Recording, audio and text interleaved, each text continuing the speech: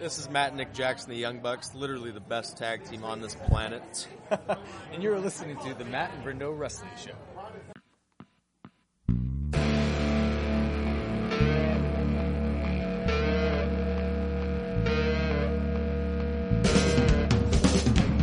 It's our time, we're taking over the prime time.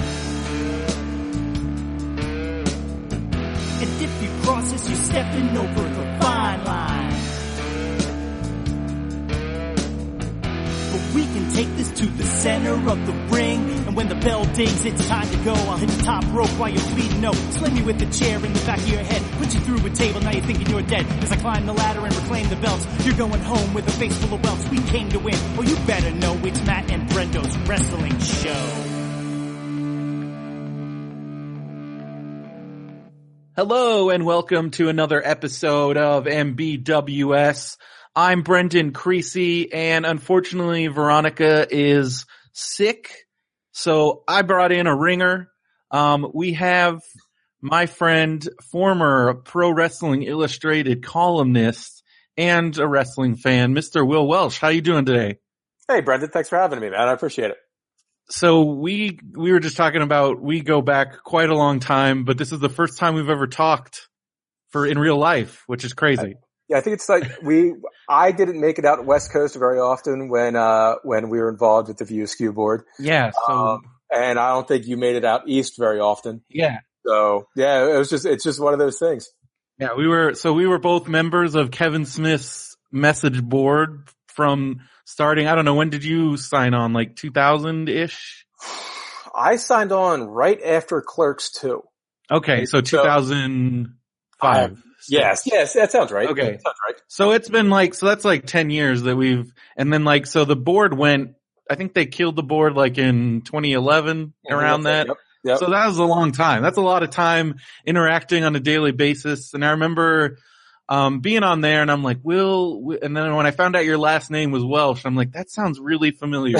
Where do I know that from? And as a wrestling fan, especially as a younger, like in my late teens, early 20s, a regular reader of Pro Wrestling Illustrated, you were a wrestling journalist in your early career. I would hesitate to use the word journalist. Okay, well, you had a column in Pro Wrestling Illustrated, which is pretty cool. Yeah, it was cool. I mean, it was I grew up a wrestling fan. I didn't buy the magazines very often. Mm-hmm. But what I would do, I'd go to the drugstore and I'd sit down in front of the magazine rack, and I'd read everything from cover to cover. And I would do that for whether it was PWI or The Wrestler or Inside Wrestling. And, I forget when I got out of it. I got out of it after a while, but, I think it was right about the time that Hogan flipped and, created the NWO. Is when I started to get back into it. And I was also in school for, journalism at that point. Yeah. And I started writing blogs and there was a blog at that point, Scoops, run by Al Isaacs, like scoopswrestling.com. Scoops was a big deal back then. Very big deal. Yeah. So I was just a college kid at that point. And I started writing a column and that somehow I got put in touch with Bill Apter, who, if you know, PWI is he's the guy. The Godfather. Yep. I mean, they're called Apter mags because of he's so synonymous. Even magazines that he had nothing to do with were called Apter mags just because of how big of an impact he had on the whole thing. Yeah. I mean, so he was really nice to me. He brought me in. I started interning. Wow. The internship, he actually left. Bill left for World of Wrestling magazine, which was a big deal at the time. Oh yeah, I actually knew some of the guys involved with that because we were on the same message board. And that was like the first magazine that I remember that really broke kayfabe wide open. Completely. It was like reading the dirt sheets, but on a full color, glossy, full color. And they also were pretty tight with ECW because I remember, didn't they even break off and make an official ECW magazine? Yeah. Yeah, exactly. There were lots of, I know for a 17-year-old, 18-year-old guy, it was a great magazine because there was a lot of, I remember there was a lot of pictures of like Francine and some of those ECW ladies a little bit more risque, if you will. It was definitely more adult oriented than they covered ECW and things like indies and other stuff in a way that I had never seen before. Yeah, I know. Go ahead. But, well, I was just going to say, like, that whole world for people that are newer wrestling fans, like, I wish Veronica was here because we could kind of tell her this whole history lesson where before the internet was really a big deal, like going back in the 80s, especially when there was no internet, the only way as a wrestling fan to find out about wrestling, cause like, especially before like wrestling was national, the only way to find out about other things going on in wrestling was through the magazines.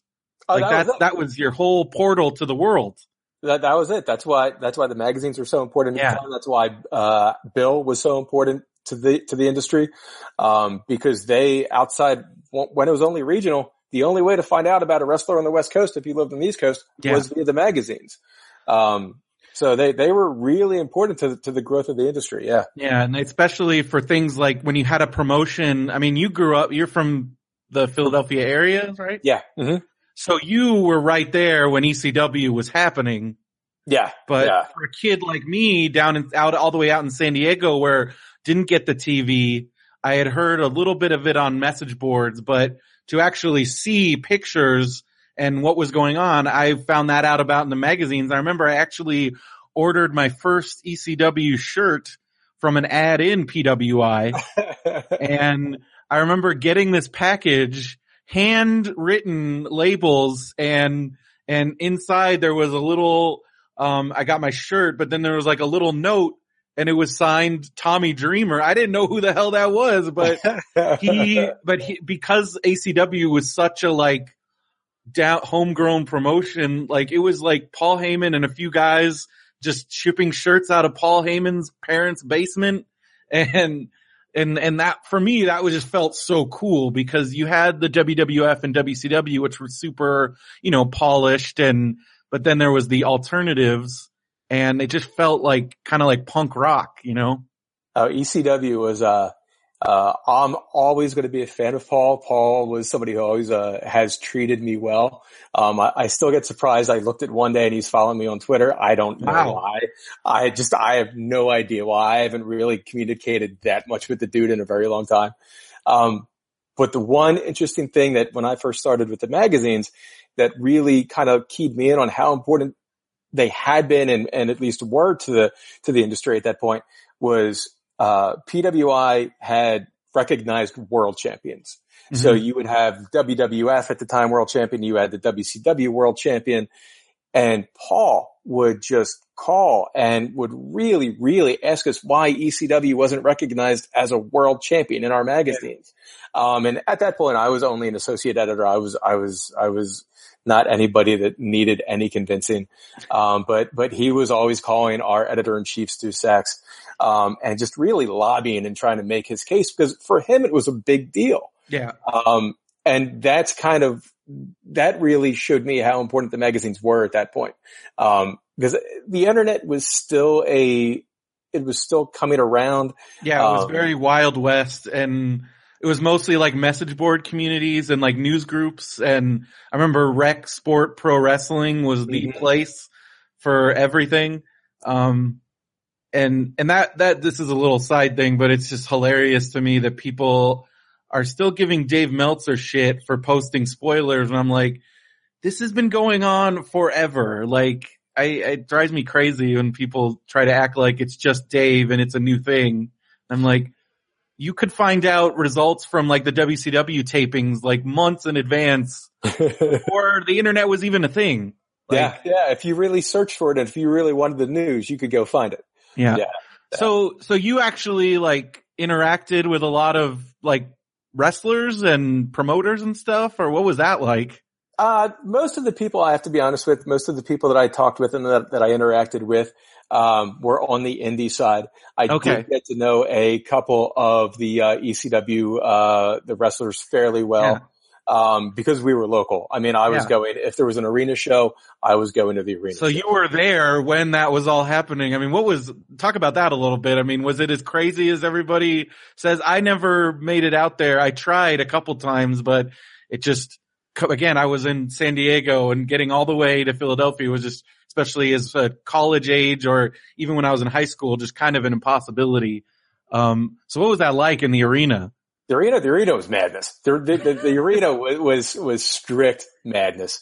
From the way that the wrestlers interacted with the crowd and the crowd interacted with the wrestlers, everyone was involved in the show. Mm-hmm. I mean, the wrestlers were the show, but I really do think that if it weren't for Philadelphia, if it weren't for the confines of that arena, I don't necessarily know if ECW would have become, maybe New York. I think New York, if Paul had decided to do it up there, it still would have been successful. It still would have become, what it was.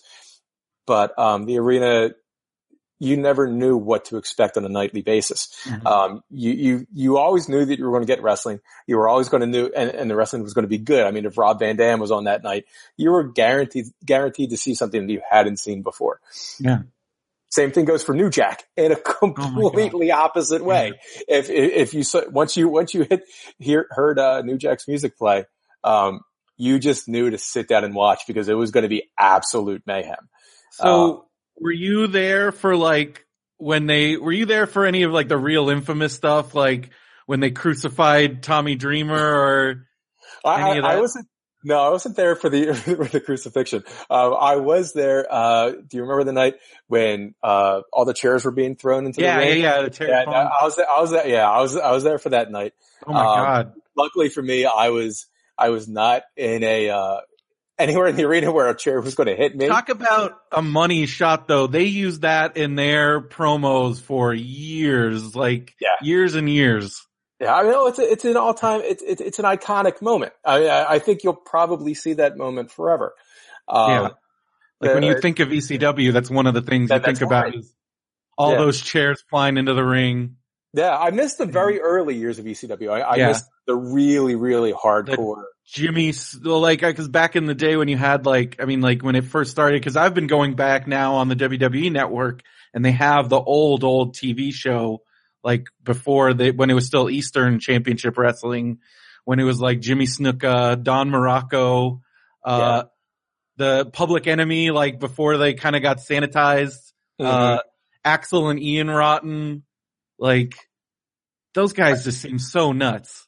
You know, I was going to say the one thing that shocked me when I started going to the shows, and I'd get in the shows early, and walking in and looking for interviews and wanting to talk to people and wanting to make connections I was terrified because looking at these guys on TV, I'm like, they don't want anything to do with me. They're going to be the meanest, nastiest people I've ever met in my life. And I remember meeting two people in particular who scared me to death prior to meeting them. One was, Mike Awesome and the other was Rhino. Oh man. And those guys both super intimidating guys. And the sweetest, most comfortable people you could ever hope to meet. They were just genuine and they were helpful and they were always around, for a quote and just kind of excited to see you, kind of excited to see anybody from the magazines. There were a couple times that I remember that when the PWI 500 would roll around. I do remember, not me. I wasn't too involved in the heavy numbers. Like once you got past 100, I kind of was out of the PWI 500 rankings. But wow, you would have people, Balls, Mahoney. People still go crazy about that. And now it doesn't even, now it's not, I don't even see how it even matters, but I can't imagine what it was like back then. It was a thing. I remember Balls walking up to me one night when he found out that I was working for, PWI. Yeah. And just basically cut a promo on me. Oh, and I was like, dude, I'm sorry. And I had no idea what to say. I think I probably stood there open mouth and was like, I'm sorry, Balls. We ranked everybody as fairly as we thought we could. But I mean, I'm glad the magazines are still around. I don't know how. It surprises me. I don't know who is buying Pro Wrestling Illustrated now. I follow them on Twitter and it seems like a lot of people, I think it's a lot of it's gotta still be a big nostalgia thing for a lot of people. It has to be because it's so integral to the business, you know? Yeah, because you have to go out of your way to find it. Now, I know the people who were still involved, many of them, I think about most of them were there when I was still there. So, I mean, you have Dan Murphy and Harry Burkett and Stu Sachs is still the editor-in-chief.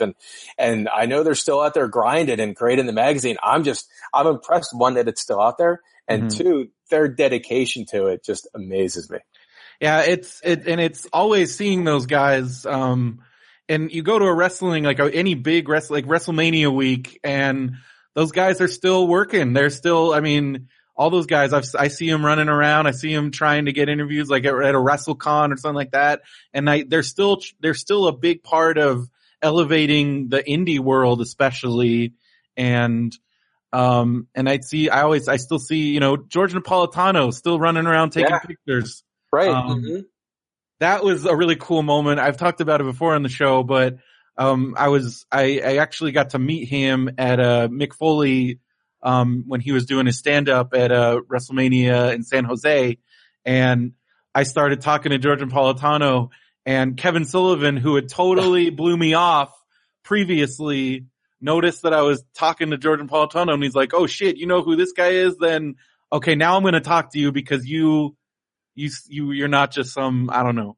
But it made me feel good.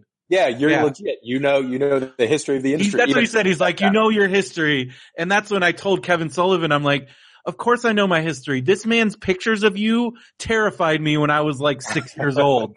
And he got a real big kick out of that. He's like, that was the idea. So like, cause I remember reading, cause especially as a really little kid, especially before like it got broken for me, like before kayfabe got broken for me, when I still thought it was all real, and reading those magazines and never seeing this on TV, like Kevin Sullivan on TV, cause this was like I didn't have cable, so we didn't even get like WCW Saturday Night, or it would have been NWA Saturday Night or whatever it was, and so I didn't get any of that. And so just seeing these pictures of Kevin Sullivan, like covered in blood and like with his whole satanic gimmick, I'm like, holy shit. What is, like, as a kid, it was terrifying. And then watching like NWA and some of the other stuff when he did, and I was like, that's him. That's the demon guy. Like, that's too scary. I can't handle this. Yeah. The only reason you knew that was because of the magazines. Yeah.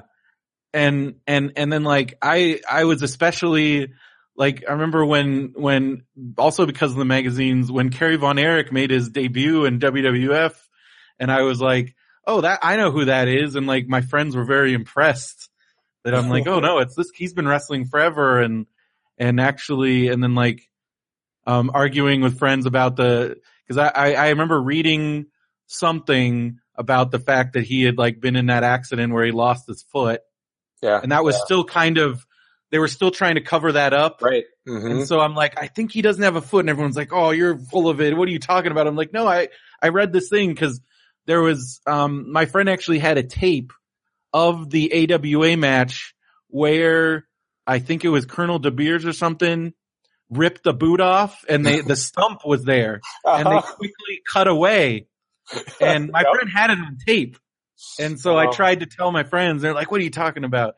And then, I mean, we all know where that story went, and it's tragic and sad, but as many wrestling stories are. Oh my gosh. Yeah. Unfortunately, that's actually what got me out of working for the magazines is I think Eddie's death. It had just been one too many for me. Yeah. And for me, his was the capstone. That was when I stopped watching for a long time. Finding out what happened with Benoit, I couldn't handle it anymore. I was Eddie's death. It followed a whole bunch of them, but his really struck a note, and I just wasn't interested. I was tired of writing obituaries. The one column that I wrote was Ringside, and it was just a straight news column. And I think at some point I can't do this anymore, and I stopped writing for the magazines. I stopped watching, and then the Benoit news came out, and I was like, oh man. It just broke my heart. It just, time period. He was, and it was really hard for me because those guys were like my favorites, especially Benoit. He was it's really hard when you're like, this guy was my favorite wrestler in the whole world, and then he killed his family and killed himself. Yeah. And we still, I mean, like, and people are still like going back and forth about what happened, and it's just awful. And I don't know, I feel like, do you think we're in a new paradigm? Like, do you think that's over? I mean, I hope so. Granted, I'm not around the industry at all, Yeah. Other than just watching from the outside and reading the sheets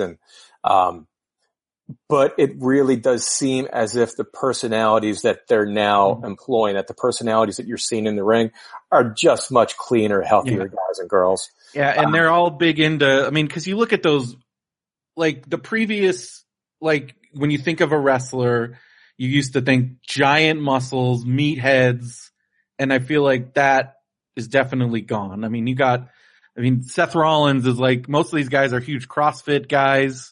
They play a lot of video games instead of doing cocaine, and it seems a lot healthier. I mean, I would be foolish to say there is no drugs, there is no this, because I think in any kind of thing where you're putting that kind of toll on your body, there's always going to be painkillers.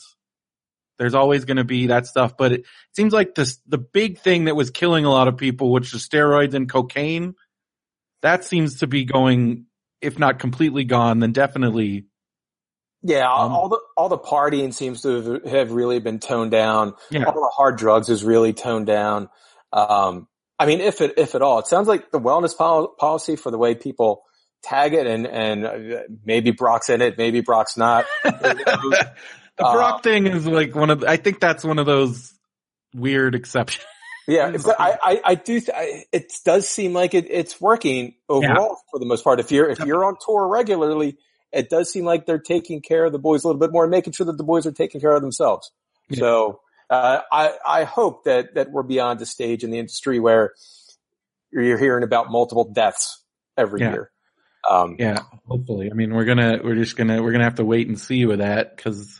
Yeah. But it's just, it is sad that so many of the people that we looked up to and followed for years, like a lot of, I mean, are gone, especially look at ECW. I mean, in the last year, we lost both Axl Rotten and Balls Mahoney. Mm-hmm. Yeah. I mean, when I got back into wrestling, I mentioned Mike Awesome. I was like, let me see. Oh, that was just what he's tragic. Up to. And I had no idea, because I had been out and away. And so I think I found out reading his Wikipedia page. I'm like, oh, hell. So that just reminded me of, this isn't, so just recently, Joey Styles kind of stuck his foot in his mouth and said something stupid but the ultimate thing that Joey Styles said that was horrible, but in hindsight, and I mean, I think it's unfortunate. Was when Mike Awesome performed at, WWE's, their One Night Stand ECW pay-per-view. And and I remember, Joey Styles made a comment about Mike Awesome should go and kill himself. Oh, I don't remember that. I'd have to watch that one again. Oh yeah, it's bad. And he even says that's the thing cause at the time, like, that was something that he would say, and now it's like that, cause it was pretty soon after that happened. And so, Joey, I feel like Joey's being like tarred and feathered a little bit over. I think people are going a little bit overboard, but I do think what he said was horrible. But his apology and what he said seemed very genuine. Yeah, I don't know. It seemed like a genuine apology. I think the biggest problem that occurred that night is one, or I guess there's a couple of things. If he had said that 10 years ago, 15 years ago, it would have been a laugh and nobody would have said a thing. And two, it happened on the night that Evolve debuted on Flow Slam. That's bad. That's real bad. Yeah. But yeah, I think about it, and then, but it is kind of awesome thinking about the lasting contributions that ECW had, because Paul Heyman's, protege, Gabe Sapolsky, went on to, had a big part in Ring of Honor, had a big part in Evolve, had a big part in developing some wrestlers and a style that is so prevalent today. So we're seeing its impact probably for, it's still happening. Well, I think you're seeing it. Most people kind of remember ECW for the trash wrestling, for the New Jack stunts, for the New Jack matches, for the barbed wire matches. But really what Paul introduced that has had the lasting legacy is making smaller, more independent, high-flying wrestlers your main event. And if he hadn't done that, I don't know if we'd be looking at a Seth Rollins or necessarily the crop of wrestlers that we're looking at today who are Sami Zayn. Sami Zayn's body style would have prohibited him from becoming the star that he is today 15 years ago. I mean, it never would have happened. And I think, if anything, that's where ECW's legacy really stands out, is that they just kick down the door for the smaller guys who can just work. And as long as you can string together match after match after match, and they're just great matches, it doesn't matter how big you are necessarily or how strong your physique looks. It's can you go? And I think really that's where Paul really broke doors down. Yeah, because that's the thing that now that I have the network, I can watch every wrestling event ever from like NWA, WCW, some of like World Class, and watching these guys. And yes, there were a lot of good workers back then, but overall the work rate is so bad. A lot of the, like, especially you get in like a middle card, undercard of like even like a Clash of the Champions or like like some of these, and like it's like two out of shape guys, like, but because they're big or because they have like a certain and you compare it to like today, it's just like, that's where I feel like a lot of wrestling fans view the past with such rose-colored glasses, and it tends to hold progress back sometimes. That's my one beef with some of this nostalgia that people have, because I'm like, if you really start looking at some of these matches, like, those would not work today. They wouldn't, because like the work rate has gone up so much.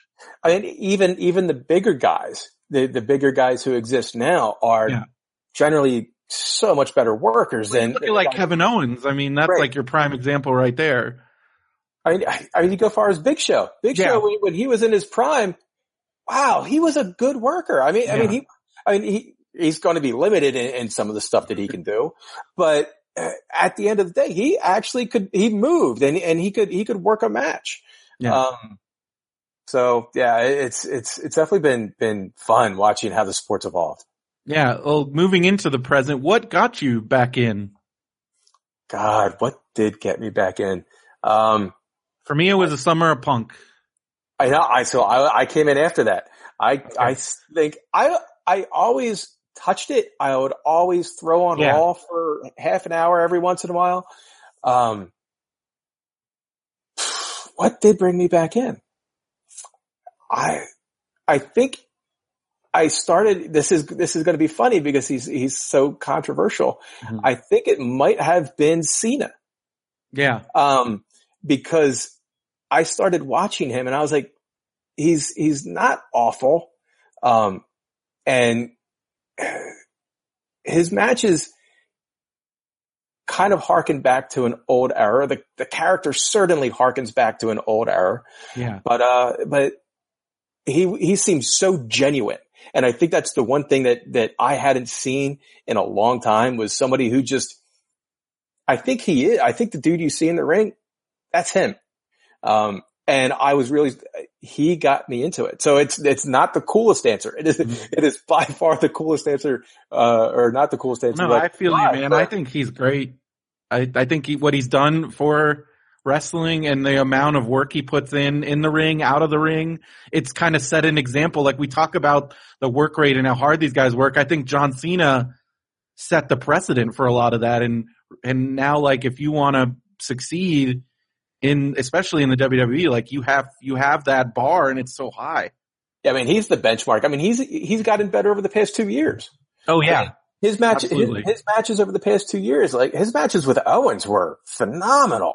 That whole open challenge. I mean, like, think of his match with Sami Zayn. When Sami Zayn was like seriously injured, they still pulled off an amazing match. Yeah. So yeah. Go ahead. I don't think, like you're saying, like, I don't think in the way he works makes everybody look like $1 million. And I don't think that's a 1 in a million kind of guy. I thought that That'll be the headline that you'll get for this podcast. Of course, the PWI guy says that what brought him back into the sport was Cena. But okay, so you're watching now, and then I remember reading some tweets. You have a 7-year-old daughter. Yeah, and she's a big Bayley fan. Oh my God, man. We would start watching NXT together.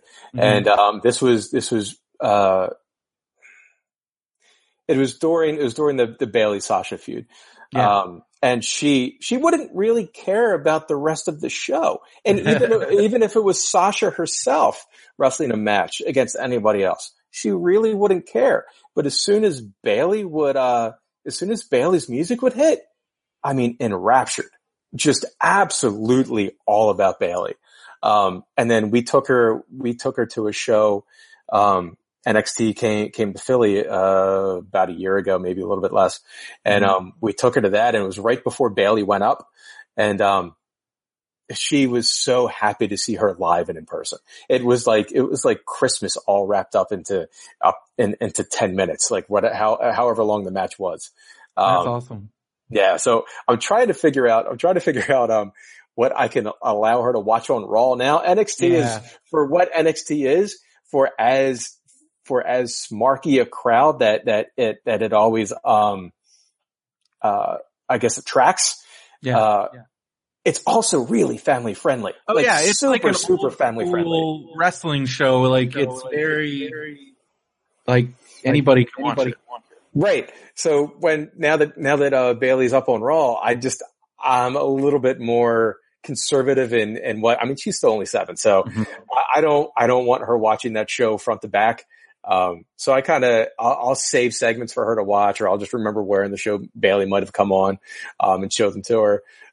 And then I can't show her SmackDown from this week because I don't know if she would buy Bayley joining in on a gang style beatdown. Yeah, it was crazy. It was so jarring, but I mean, I get it. They're trying to push like the brand split, and I like that. I want to see that, but it's also weird seeing them like, Bayley wouldn't jump those people. Bayley's friends with all of them. Like everybody else on the Raw team would have done that. Yeah. But it was so out of character for her. Yeah. It was weird seeing Bayley jump somebody. Yeah. And I don't necessarily know if there's any other wrestler, male or female, that you could say that about. Yeah. Right now. Do you think Vince understands what he has in Bayley? I think Hunter does. Yeah. And I think as long as Hunter still has Vince's ear, I hope that's not an issue. I mean, her and Sammy their characters are so similar, and they should really kind of follow the same path to the title whenever they reach it the first time. I really hope that they allow Bayley to grow. And I hope they do it slowly. It seems like they're going to kind of fast track her into a Charlotte feud. I really kind of hope Charlotte goes over in that feud, because I don't think Bayley should necessarily come out on top right away. I hope they do it, because like in NXT, that was like a 2-year march to that title, and she had major setbacks, and like she got shut down by Charlotte. She got shut down multiple times by Charlotte. But that's what built that character to when you had that match in Brooklyn with her and Sasha, and that was the best match of that whole weekend. Yeah. And you wouldn't have had that if you hadn't had that build. And I hope, it seems like, it's kind of starts and stops, but, I don't know. It's an interesting time in the company, period. It seems like Vince is still holding on to his, ideals, but he's also been more open, because, I mean, could you imagine in your wildest dreams, like 10 years ago or 5 years ago even, where AJ Styles and Kevin Owens are the 2 champions? Like, that's crazy. No. It was so surreal watching Styles in the ring with Undertaker. Oh my God. That was surreal. I was feeling the buzz, right? They have to do that, right? Yeah. Like that has to happen. That especially if SmackDown's his home, if that's going to be a thing and he might appear semi-regularly, you have to run that feud. Oh man. I mean, that's, you kind of, there's very few people that I think deserve an Undertaker run. Yeah.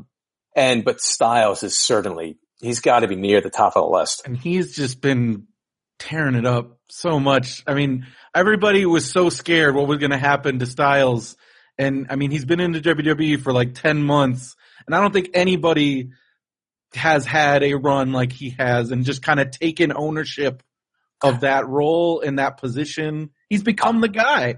I have to admit, I was wrong. I was dead wrong about Styles, about how quickly the crowd would accept him. I remember talking with friends prior to his debut at the Rumble, and I was saying there's no way that he gets introduced at the Rumble. There's no way that his music clicks and they bring out AJ Styles and the crowd goes dead. Oh. I forgot that it was Orlando. Yeah, that was smart. So that was my mistake.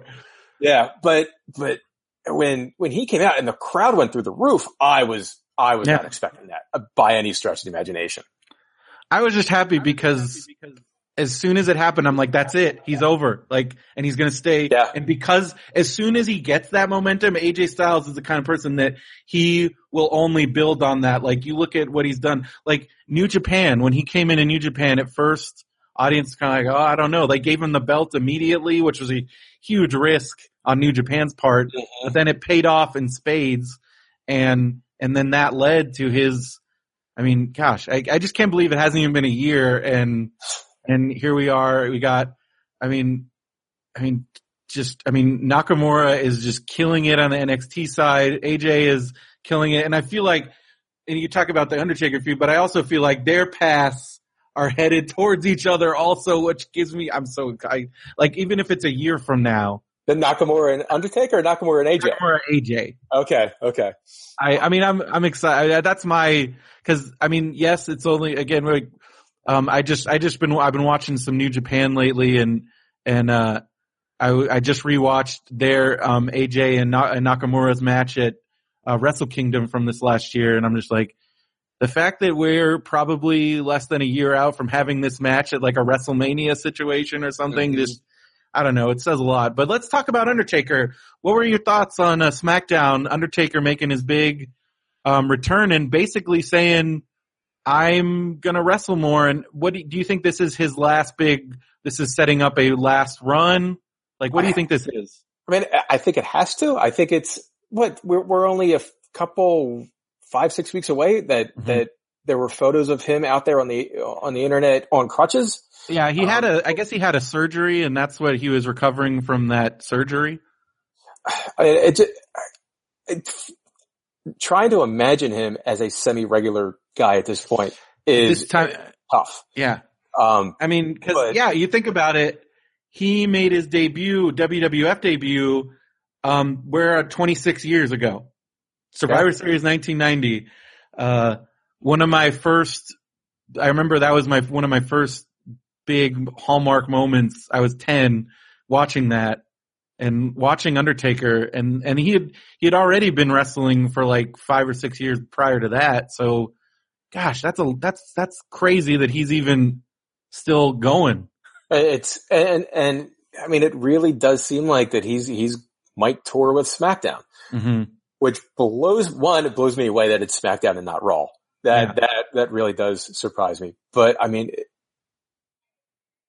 it reassures me that they have.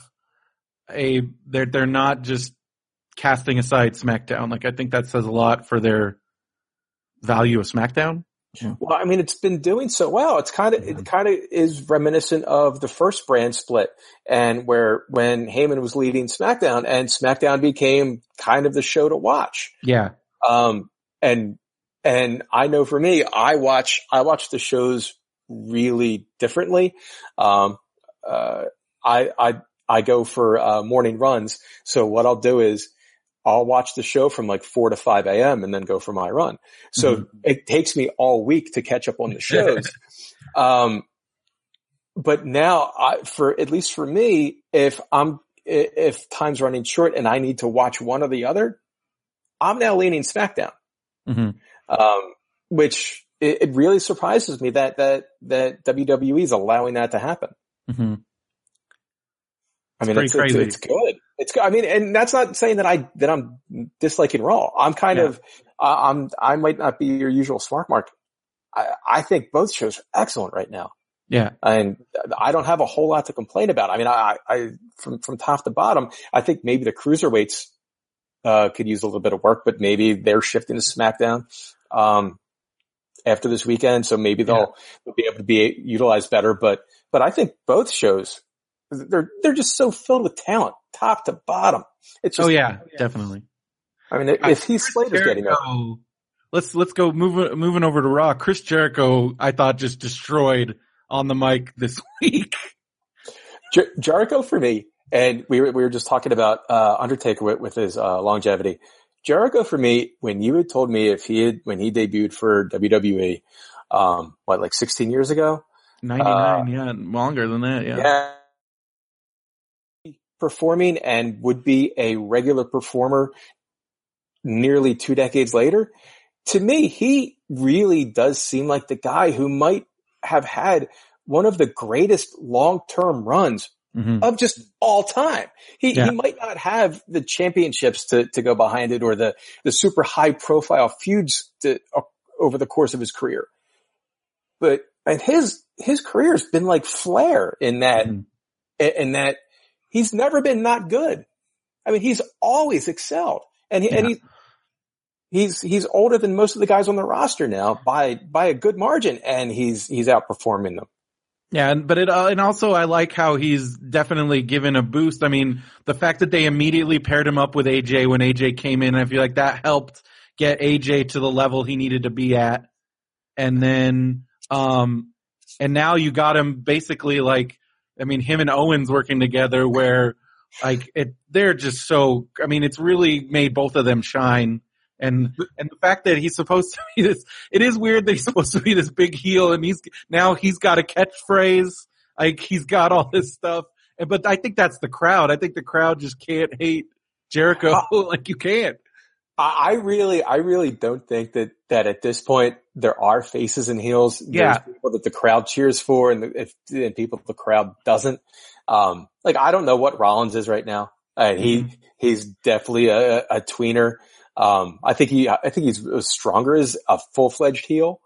But Jericho, he's just been, the way he takes his time for the catchphrase, for the list. The interaction, watching somebody like Owens, who you would not necessarily think his character is going to traditionally play into a comedy side because he's so aggressive and so nasty. And the way he allows that to kind of wash over him and embraces it, the two of them together are just astounding. They really are. Yeah, I'd love the whole thing where right in the middle of, I forgot who Jericho was running down. He had just kind of had his whole thing with AJ, and then he just looks over and he just, without even, at first you don't realize what he's doing, but he's like, what is that? And he's like pointing at Ellsworth. And then the whole and then I also got to give props to Ellsworth. His reactions to things are so great. And like his reaction to when Jericho said you just made the list was like kind of added to it so much for me. Like he's like, oh no. What are your thoughts on James Ellsworth? I'm just curious. I can't believe he signed a full-time deal. That's insane, right? That just happened. I don't know how well he can work. I have no idea. He hasn't done a huge amount of that. Styles basically saved his life in the ring one night. Oh my God. I was like, oh dude, no. Like I'm like, oh, I saw what he was doing. I'm like, oh shit. But he's an emotion machine. Yeah. I mean, he is somebody that they can really, really drive storylines around. I mean, even from this past week, watching him in the ring with everybody. Oh wow. And I'm blanking on his name. Third member of the Shield. Ambrose. Yes. Thank you. Wow. Completely.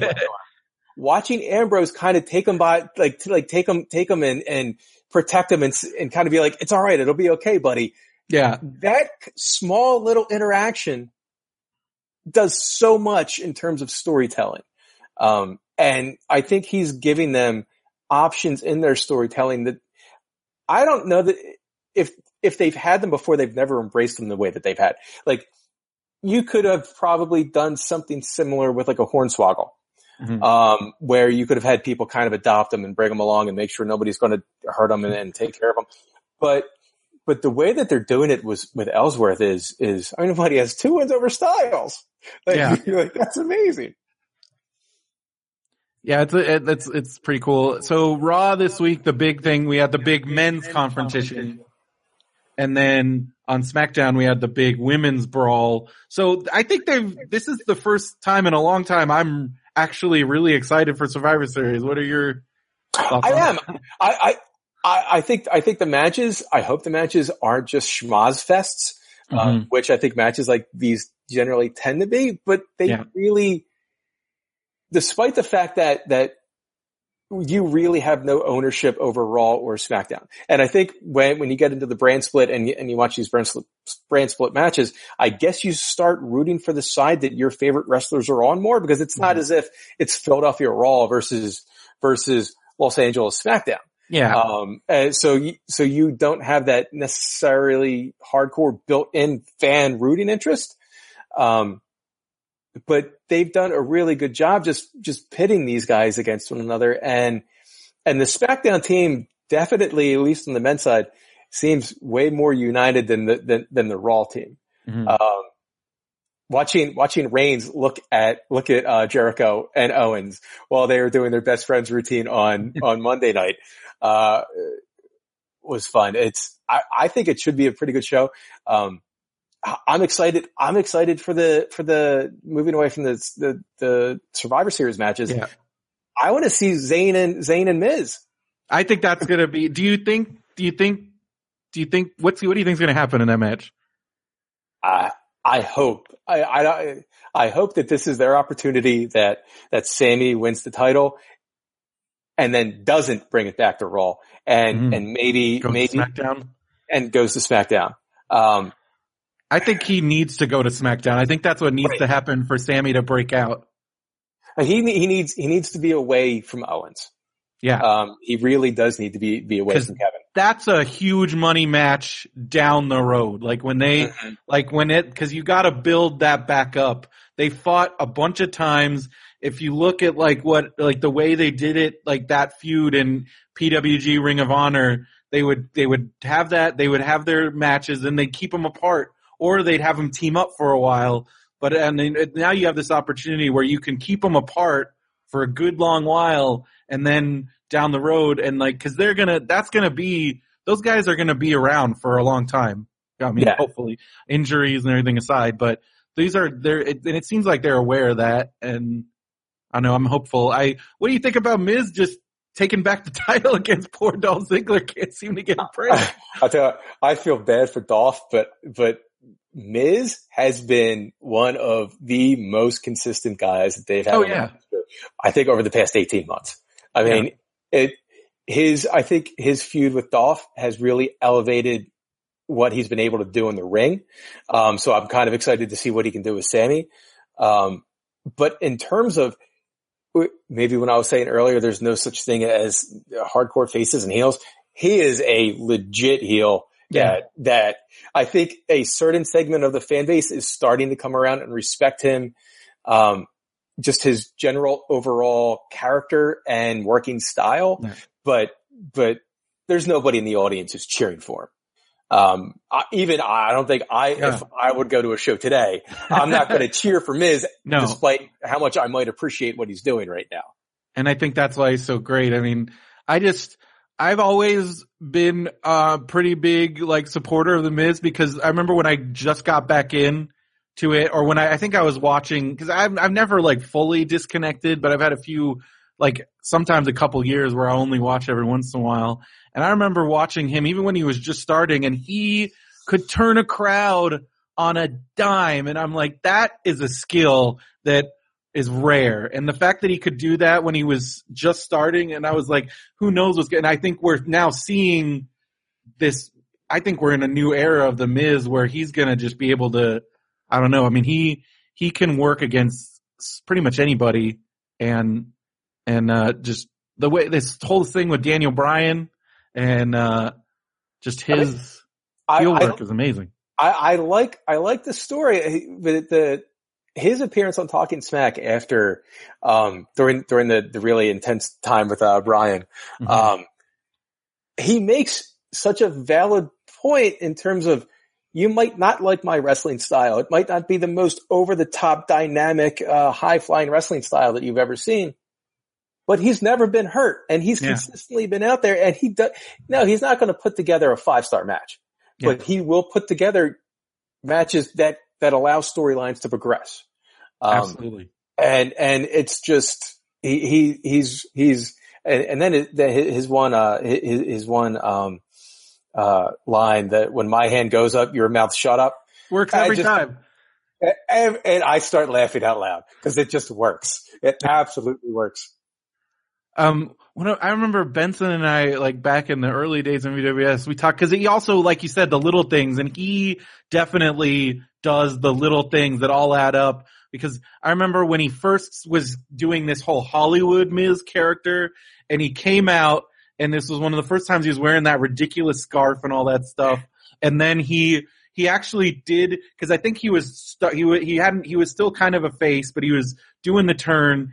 And one of the things that solidified for me was he was going up to fans. He would shake some fans' hands. And this is when he had Sandow as assistant. Then he had Sandow hand him a bottle of hand sanitizer right in front of the people. And I'm like, that most people would not even think about doing that. No. And like, that's the kind of stuff that he does that's so great. Like, I think, like, bringing in Maurice, like, that was kind of, cause she's a freaking heat magnet. Like, just the two of them together, when they come out, they look like rock stars. Like, they legitimately do look like they would be Hollywood A-listers. Yeah. The fact that when he's talking about that side of his character, he believes it. He believes it 110% when he's in character. Yeah. And I think that's kind of what you need to do. And I think that's maybe something that something like Dolph has never had.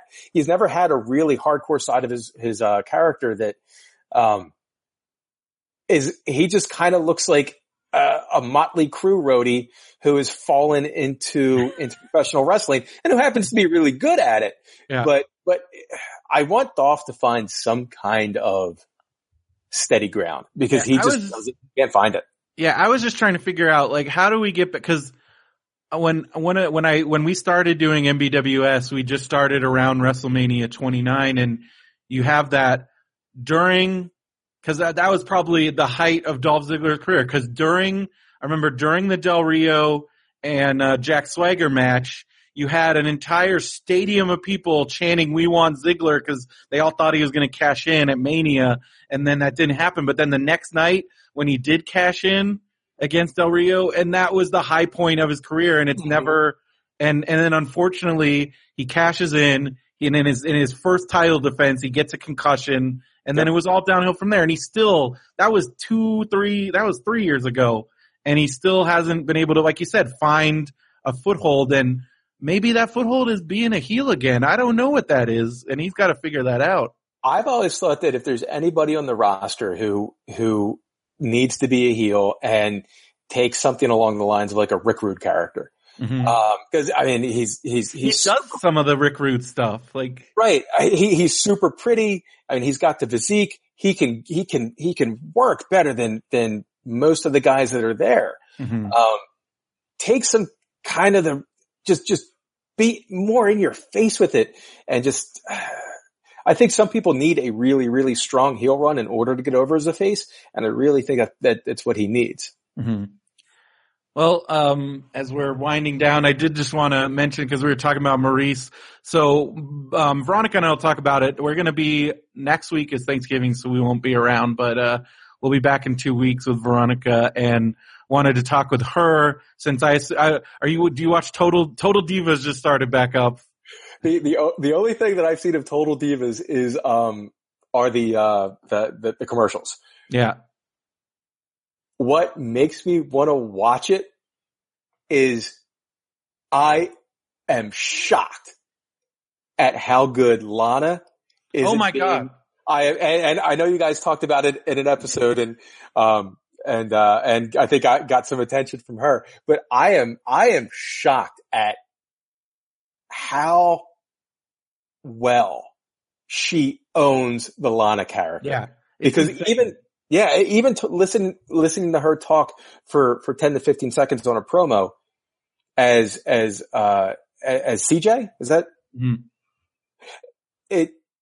I had to rewind and listen to it again because of all the people who are kind of kayfabe only in the WWE universe. It's her and Rusev. Yeah. They never break kayfabe. And to watch even the short little promo clips with her just in her natural speaking voice makes me want to watch that show. Yeah. Because it was really cool seeing them interact with each other. I'm a huge Rusev fan. Yeah. I love Rusev, and seeing them interact together, I'm like, oh my God, they're great. They seem like a great couple. They seem like really cool people. And they really embrace the opportunity they've been given. And it seems like, I don't know, and they seem like genuinely cool people. Whereas some of these people are just like, I don't know, like, especially after the last episode of Total Bellas, I have such a hard time with Nikki Bella now because of the way she handled the whole Daniel Bryan situation, her attitude towards Bryan going through his whole, cause in addition into his whole career thing, it was revealed, and I had an idea about this just from his book and following him for the years, but he suffers from depression and other mental health issues, and her handling of all that was so terrible and inhumane. Now you'll have to, because I didn't watch that either, but you'll have to let me know how much of that show do you think is so much reality television? It's definitely like, I'm going to say like 95%, but I think even in those situations, you do get a vibe off of people. And you do get an idea of who they are as people. And yes, I think that Nikki does a good job of playing this character, but I also think that some of the words that came out of her mouth, some of the way her attitude, I'm just like, you can't fake that. And like, that's kind of, but I mean, I get it. Like, and it seems, I have a lot more respect for the Bellas now, especially Brie, like, because I mean, just what they've made of themselves, and especially the way cause I mean, when they first started, yet they were not wrestlers, and the way that they've become wrestlers, and they've worked really hard. And they're excellent. I mean, I think when I first got back into it, I really kind of thought I didn't know who or what they were. I thought that they were probably pre-existing EE network characters who WWE had brought in, kind of they found people who are like the Kardashians. Yeah. Who are already, and it was only after I'd started watching and learning about them that I was like, oh no, they just came in as WWE performers and kind of then started going down that E-network route. Yeah. And the way that they have both progressed in the ring, I mean, Bree's retired now, or at least semi-retired, whatever happens with her and after the kid. But I mean, Nikki, where at once upon a time you could have really criticized her for her performances in ring, you can't do that anymore. She's untouchable. Especially after the way she came back from that severe of an injury, because that would have been it for most people. And I think like her relation, like John Cena probably had a big part in like encouraging her, because like most people don't come back from an injury like that kind of neck injury. What was it on SmackDown? She was when Charlotte who threw her off the ring apron? Yeah. And I was like, oh God, I can't imagine doing that on a surgically repaired neck. Yeah, like the way she came down. Yeah. But yeah, so the Total Divas, Lana and Rusev are the big appeal for me this season. Also Renee Young, and they've already teased like Dean Ambrose is going to be around a bit, and I just can't wait for that, because Dean Ambrose has already popped up in a previous season, and you could tell he just didn't give a fuck. So, so I'm excited for that. It is the one crazy thing that happened in this season premiere is I had heard rumors about the heat between the Bellas and Maurice over, Maurice blames them for her getting released back in the day. And both sides have their stories, but I think there is definite some, and even when they were doing the show, it'll be curious to see how this story kind of plays out, but there definitely seemed to still be quite a lot of, tension between those people. They really, and Maurice does not come off, but I think she's definitely playing a part even on Total Divas. And she's the spoiler, like she's there to just fuck some shit up. Like, and right away she does that and just gets right in Bree's face, basically again, blaming her for getting fired from the WWE because of some contract disputes because apparently the story, and this is where you go on the internet and I try to find some more information, but again, it's still, there's what Bree says and there's what Maurice says, and that's kind of where it's at. But Maurice says that back when they were renegotiating their contracts, this would have been in like 2010-ish, 2009. Maurice and the Bellas basically bonded together and refused to sign a deal until WWE gave him more money. And then depending on who you believe, the WWE then decided to let Maurice go, or the Bellas, according to Maurice, went back, basically said, don't sign Maurice, sign us. And then the Bellas renegotiated their deal without Maurice. Oh man, I haven't heard anything like that. Oh yeah. It's a pretty crazy story, but it seems to me like, I don't know what to believe, but it sounds like WWE was looking for a reason to get rid of Maurice, cause I think she had just, her character, there was only so much. Yes, she was Divas champion, but there was only so far that was going to go because she was never, she's never a very good wrestler. Right. And I think they were definitely trying to push the women's division in a different direction, at that time. And they just didn't see a future for Maurice in that. But then I'm also like, it seems like the Bellas aren't as innocent as they claim to be in all of this because I don't know. Who knows? I'm gonna say that nobody in that industry is going to be necessarily 100% innocent. Oh yeah. in those interactions. 'Cause even now it's still insane how it all operates. Like from a business perspective, from a talent, like even in today's world, like with like the fact that they're still independent contractors and they're basically like, that's the one area of WWE that I still get a little squeamish about is the talent, the way they treat and their talent. And I know it's getting better, but it's still like, I don't know how I feel about a lot of that. I think WWE as a company has come a long way in how they've treated their workers. Yeah. The one big difference now between the Attitude Era was there's nowhere else to go. So if this is really, really what you want to do, mm-hmm. and you want to make a nice living at it, you're going to work under whatever conditions that they provide. Mm-hmm. I mean, you have to kind of give it to Del Rio. We don't know what the specifics there are, but it seems like it was a mutual parting of the ways. Mm-hmm. He basically said, okay, well, even though you're really the only game in town, now he has AAA and CMLL that he can always work with. But that's still taking a huge step down. And the fact that he's able to walk away and go, okay, well, I think I'm good. Thanks. I kind of have to respect him for that because mm-hmm. there's going to be a lot of other guys who, this is what I want to do. Okay. Well, WWE, I'll basically sign off on whatever I mean, Ryback too. Ryback for the same way. Yeah. I don't necessarily.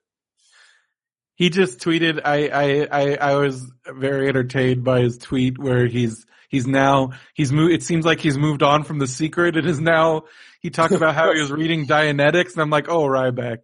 He seems that just only makes sense. That just only makes sense because of course that's what he's reading right now. Yeah.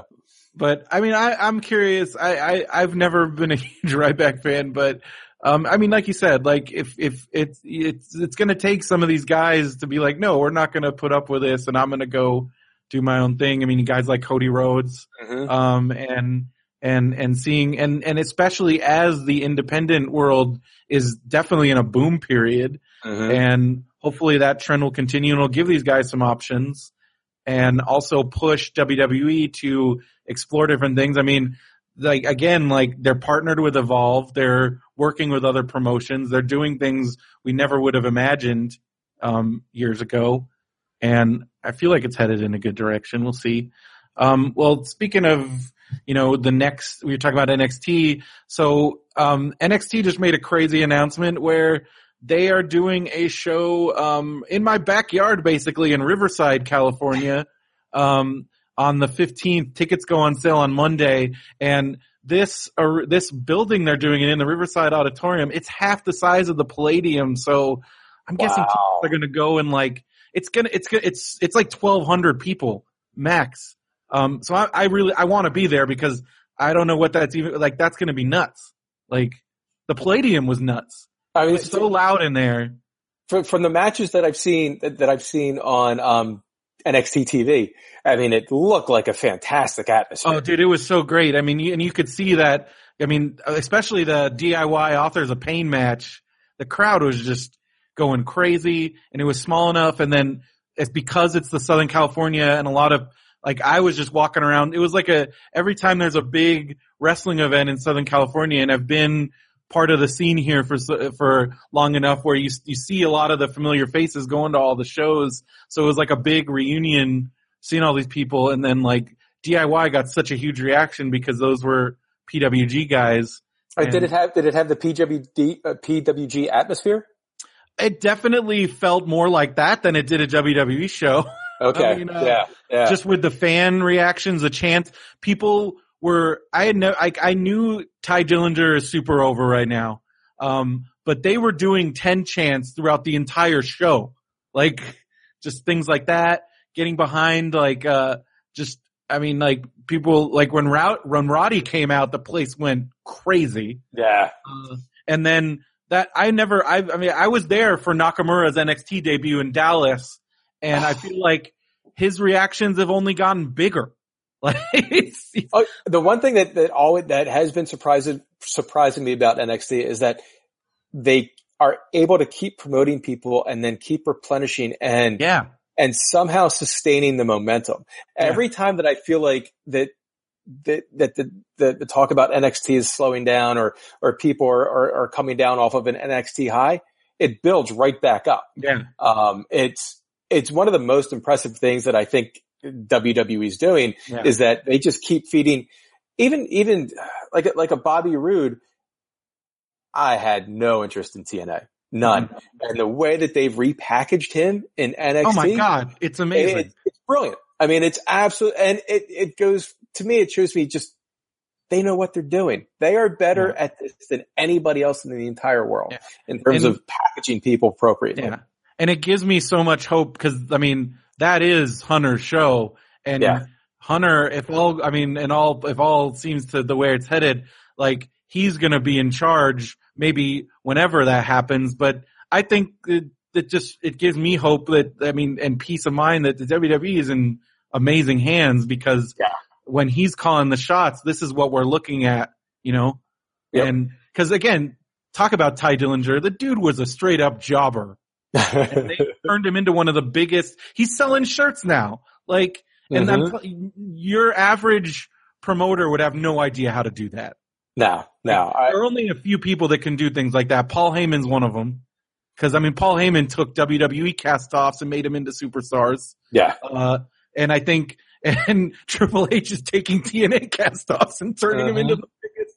I mean, when you look at, like, the guys that are on top now, you have AJ Styles, of course, but then you have, like, Samoa Joe, Bobby Roode, Austin Aries, EY. Like, I mean, they're doing some amazing stuff with these guys that, again, like, TNA had written off or just decided not to. They'd rather promote former WWE guys over all these guys, and now these guys are getting their shot. I mean, it does make me want to go back and try and find old TNA episodes and give them a watch and find out was it just the stink of TNA that makes TNA what it is? Is it just the aroma? And if you actually give the product a chance, it's decent. I've never given it a chance. I've tried so many times, but it just feels like they're wasting talent. I mean, if you listen to like the first episode of MBWS, Benson and I are complaining that TNA is not using AJ Styles and Austin Aries. They're getting buried. And then sure enough, both of them left the company short after that. So like, this is not a new thing. Okay. And that was like, and like watching, I mean, my prime examples here are when you have two of the hugest names in wrestling now, Samoa Joe, and they had, and then they brought in like some of the way they used Japanese guys was like, I mean, they had Kazuchika Okada, who, and he was like, they made him like Kato. And he was like the Kato to Samoa Joe for like a few weeks, and then that was it. And like some of those other guys that were in there, I mean, look at like, they had, I mean, the people that have come through TNA, it's insane. I mean, they had CM Punk. They had, and then the other guys that spent their almost entire careers in the company, you can never get above a certain level. Guys like AJ Styles, guys like Christopher Daniels, Kazarian, all those guys who, have found great success elsewhere. Yeah. And, I think that says a lot about, and now I was a little bit excited to see where TNA was going to go in a new direction. And now they're like, nope, Dixie's still in charge and we're just going to keep this ship headed in this direction. I thought that she was being bought out, that she was still going to have like a very small minor ownership stake, but then Anthem was coming in and taking over and putting in all their new people. Well, that's remains to be seen if they put in new people, because right now they basically, they're throwing money at it and they're taking, but so far, like Dixie's still in charge, especially now that Billy's gone and it's Dixie. And I mean, I don't get like, I mean, they need to do something, because what kind of business move is that? I don't understand. Like, what do they think's going to happen? I think sometimes I think they happen to be a promotion that has somehow continued to find money marks along the way. Because wow, if she remains in charge, that's we'll see what happens, because that's kind of an ongoing thing, especially like, I mean, I don't know. I was reading they're still, I mean, you got the Hardys, but how long is that going to last? I mean, I don't know. Right. And then how long as these other guys are seeing their former peers succeed in other places, and as they're all just kind of, I mean, there are certain guys where for them, like, that's where they're going to be. But I don't know. We'll see what happens. So yeah, that NXT show in Riverside's coming up. Tickets go on sale on Monday. I know me and some of the local MBWS listeners were kind of bonding together, trying to find a way to get tickets, because the Palladium show sold out in like 2 minutes, and this is like half that. So luckily I have the day off on Monday, so I can be ready, prepared. Right. And then, and I jokingly was like, well, PWG hasn't announced their December show yet, so who knows when that's going to be, but it's probably going to be right around that time. And sure enough, the PWG December show is the next day. Is it really? Oh my God. So that's going to be a crazy weekend, because NXT is going to be on Thursday, PWG on Friday. So I'll be driving a lot. If I get, but then there's a huge likely chance that I won't get tickets to either one. To either of them. Because I mean, PWG, I talk about a small building. You're basically competing with, I'm going to say, at least 10,000 people to get like 450 tickets. It's crazy. Is that the legit demand? Like is that what they think people? Oh, it's got to be in the thousands. It's got to be in the thousands of people wanting to buy tickets. Just talking to some guys about like the site traffic that they're getting when tickets go on sale, and just kind of the buzz. I mean, when I like Bola, people were coming from all over the world. And And I mean, yes, this is a non-Bola show, but they've only announced one match so far, and it's going to be Marty Scurll versus Zack Sabre Jr. for the PWG title. Oh, and man. that's going to sell. That's huge. And this is, I mean, we're now we're about to start what I'm thinking is going to be the era of Marty Scurll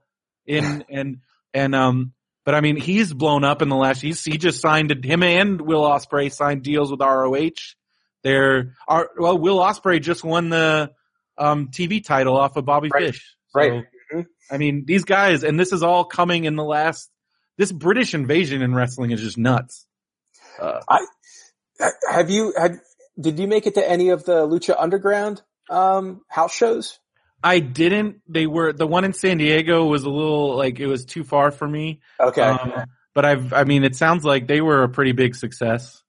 Yeah. I mean, it seems like a really, really good time for wrestling in general. Oh, yeah. It might not be a number one competitor to WWE, but if you want to just watch good shows and good matches, you have any number of opportunities. I think I might try and go to Tommy Dreamer's House of Hardcore. Oh, yeah. They have a December show coming up in the arena, so I think I might try and go see that. You just have so many opportunities to go see decent wrestling. We have Chikara out here. They're another really I'm so pumped. Excellent group. They're finally doing a show at WrestleCon during WrestleMania weekend. So I'll get to go to my first Chikara show because nice. That's the other I bought my WrestleMania ticket. It's on. And so now I got to work out I'm starting to, it's a slow process, but there's this year is going to every year it gets bigger and bigger.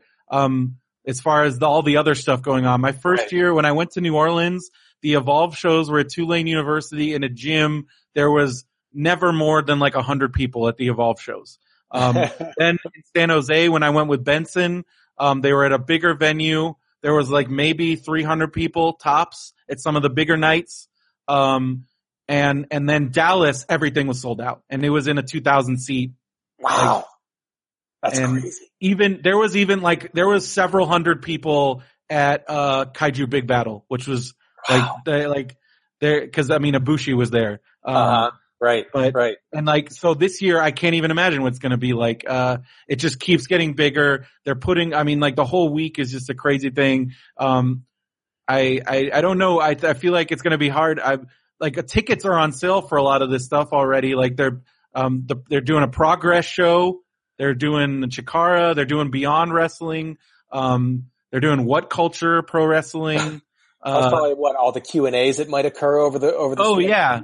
Last year, even at WrestleCon, there was it was cool. They had live. They always have live Colt Cabana, live other guys. I was looking through my pictures from New Orleans. I've forgotten. I got to see a live Steve Corino doing his podcast, live Kevin Owens doing his podcast back in the day. I watched Marty DeRosa interviewed Goldberg. He interviewed Sting. Wow. And then last year they had the Hardys. They had all the Lucha Underground guys. So it's become a destination for wrestling fans, and it's been great. I love it. Now it sounds like you're going to have that 4 times a year. Yeah. Oh yeah. And now they're doing around the pay-per-views. Right. Definitely. Big 4. I'm still very upset that I don't know what happened, but I was trying to get to the bottom of what did LA do? What did Staples Center do to lose the Royal Rumble? And they gave us, we have a house show coming up in December, but they haven't announced anything big. And so we went this whole year without having a pay-per-view in LA, that doesn't happen very often. No, but I think part of it is they opened up that new arena in Vegas, and so they've already had one event there. They've announced, I think next year something's going to be there. They're doing an NXT show in Vegas, actually the weekend after the Riverside show. And I'm thinking about maybe since that'll be the start of my Christmas vacation, I might go out to Vegas to watch NXT. Nice. But yeah, it's just been crazy just seeing all that blow up and seeing, Evolve with this Flow Slam thing. I still don't know how I feel about the Flow Slam thing. I feel like they're asking for quite a bit of money. They're asking for a lot of money with, I think this still the only 2 promotions they've announced are Shimmer and Evolve.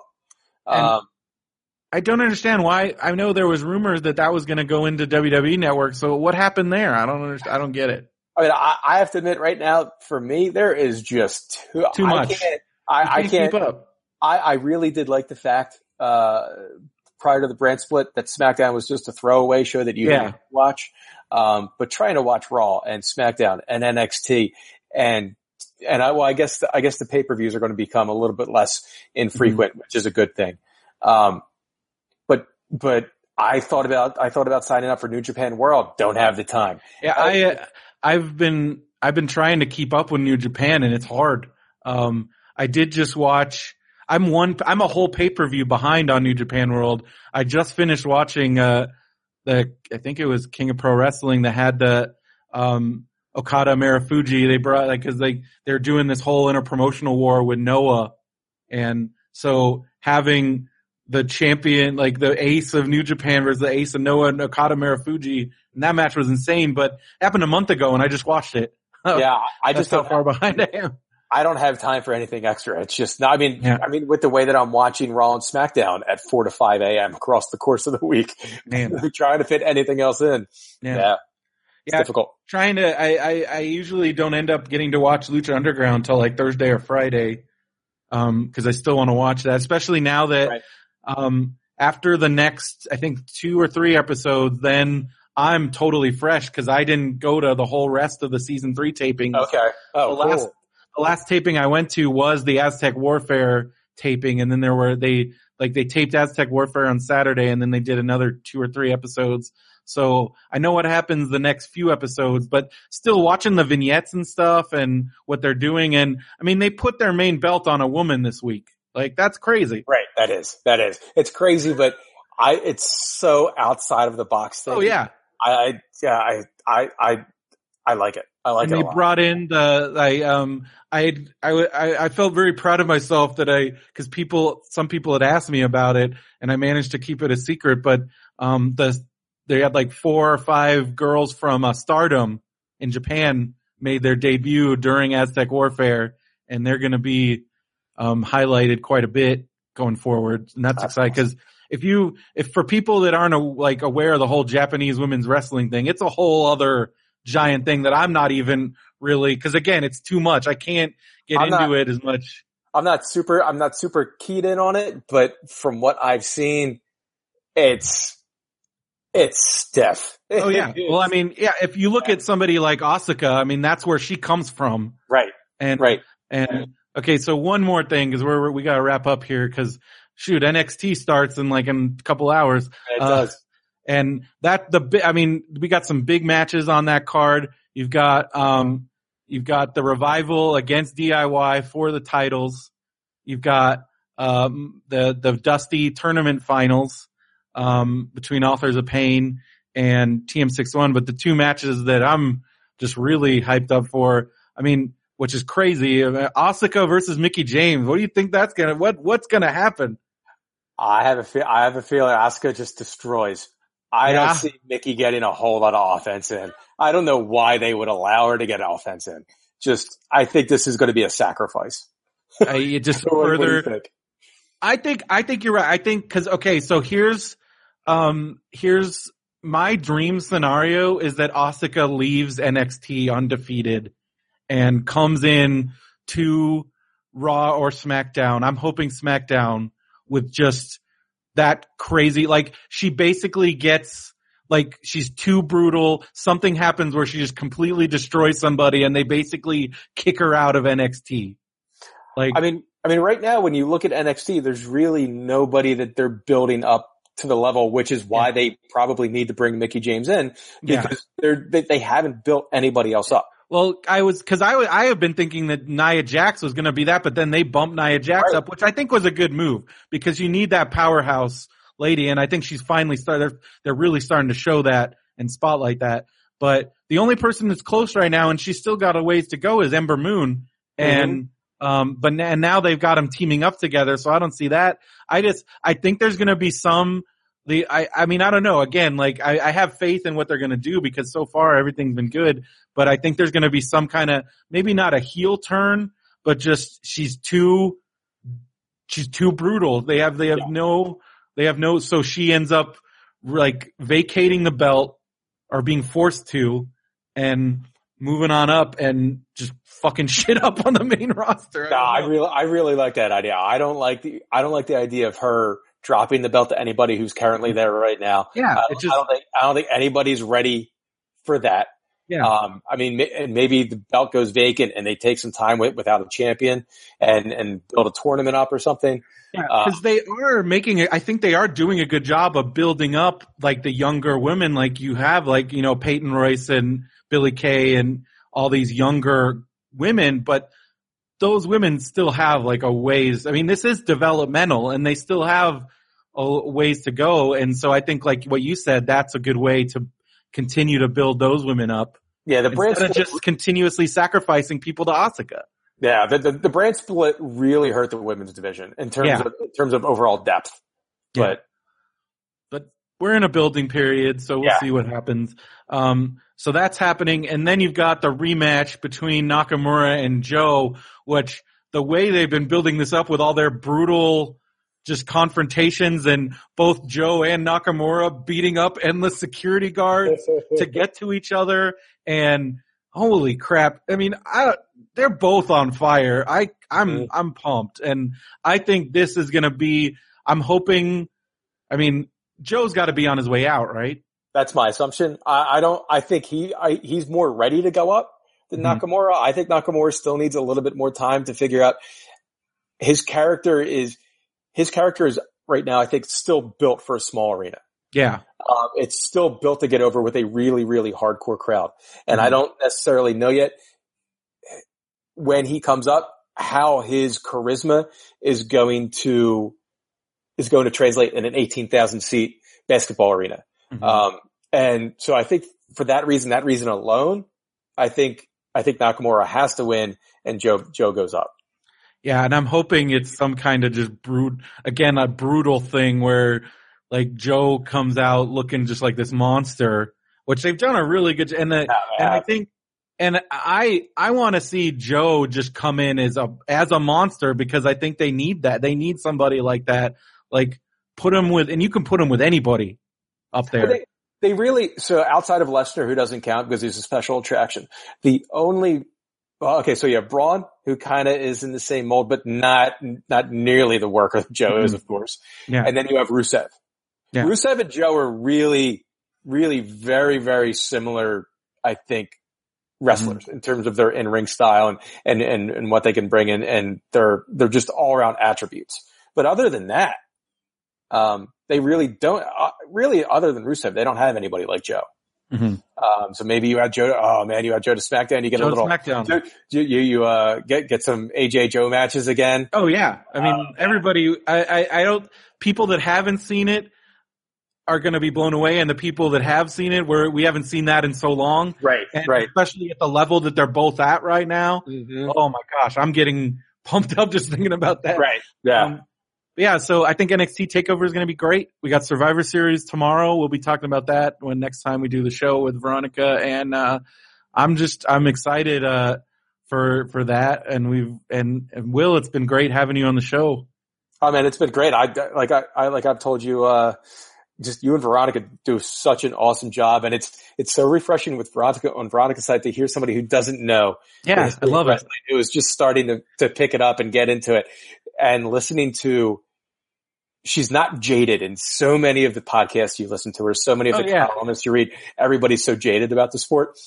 And that's just not me overall. I think it's in a really good place. So it's refreshing to hear your podcast. Yeah, it's fun, especially hearing it's fun to hear the things that Veronica picks up on that as a fan that's been watching basically my entire life in one form or another that just I don't think about anymore or don't care. And the things that she does pick up on is like, it's real fresh, and that's why I like it. And like just the stuff that we take for granted that somebody new to it doesn't. Yeah. Like the rules. Right, exactly. Cause it's a goofy, this is a goofy thing. It's goofy, but it's also fun, and it has roots in legitimate things, and there's nothing else like it. And I think it's great. Yeah. So where can people find you on the internet? You on Twitter? On Twitter, you can find me at Bald Guy Will. I don't tweet that much. Generally, if I'm watching, because I don't watch Raw live, I don't watch SmackDown live. But generally during a pay-per-view, I'll be watching live most of the time, so I might be tweeting out then. Instagram, Bald Guy Will, same thing. Other than that, I'm not really doing anything else. Yeah, well, that's cool, man. You're just hanging out with your kid, trying to, exactly. But it was great having you on, and hopefully we'll have you again. I want to have you on again when Veronica's back at some point. Just so that'd be cool. Talk. And but it was great. Thank you for filling in. And you can check us out, mbwspod.com, and that's where we got our contact form if you got questions, comments, anything like that. BenvyNetwork.com for all the other Benvy Network shows. Check out Radio Brendo Man. We're taking Thanksgiving off, but before that, Phil and I talked about, I feel like we have this weird curse thing where people we talk about, sometimes die. We were talking about the guy from The Big Lebowski, and he passed away. It's one of things, but food items that we talk about come back, because we were just talking about the McRib last week, and the McRib is back in California. So, if you want to, that's radiobrendo.com. And then the other Benvy Network shows, there's a lot of new shows on there, a lot of great stuff. And you can hit us up on Twitter at MBWS Podcast and Facebook, all that. So, Will, once again, it was great having you. Thank you so much. Thank you, Brendan. I appreciate it, man. This was fun. And, for MBWS, I'm Brendan Creasy, and we will see you next time in the ring.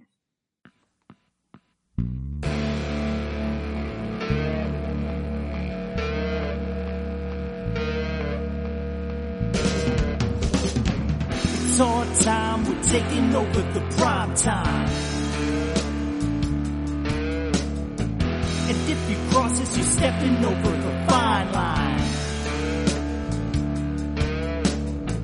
But we can take this to the center of the ring, and when the bell dings, it's time to go. I'll hit the top rope while you're bleeding. No, sling you with the chair in the back of your head, put you through a table, now you're thinking you're dead. As I climb the ladder and reclaim the belts, you're going home with a face full of welts. We came to win, well you better know it's Matt and Brendo's wrestling show.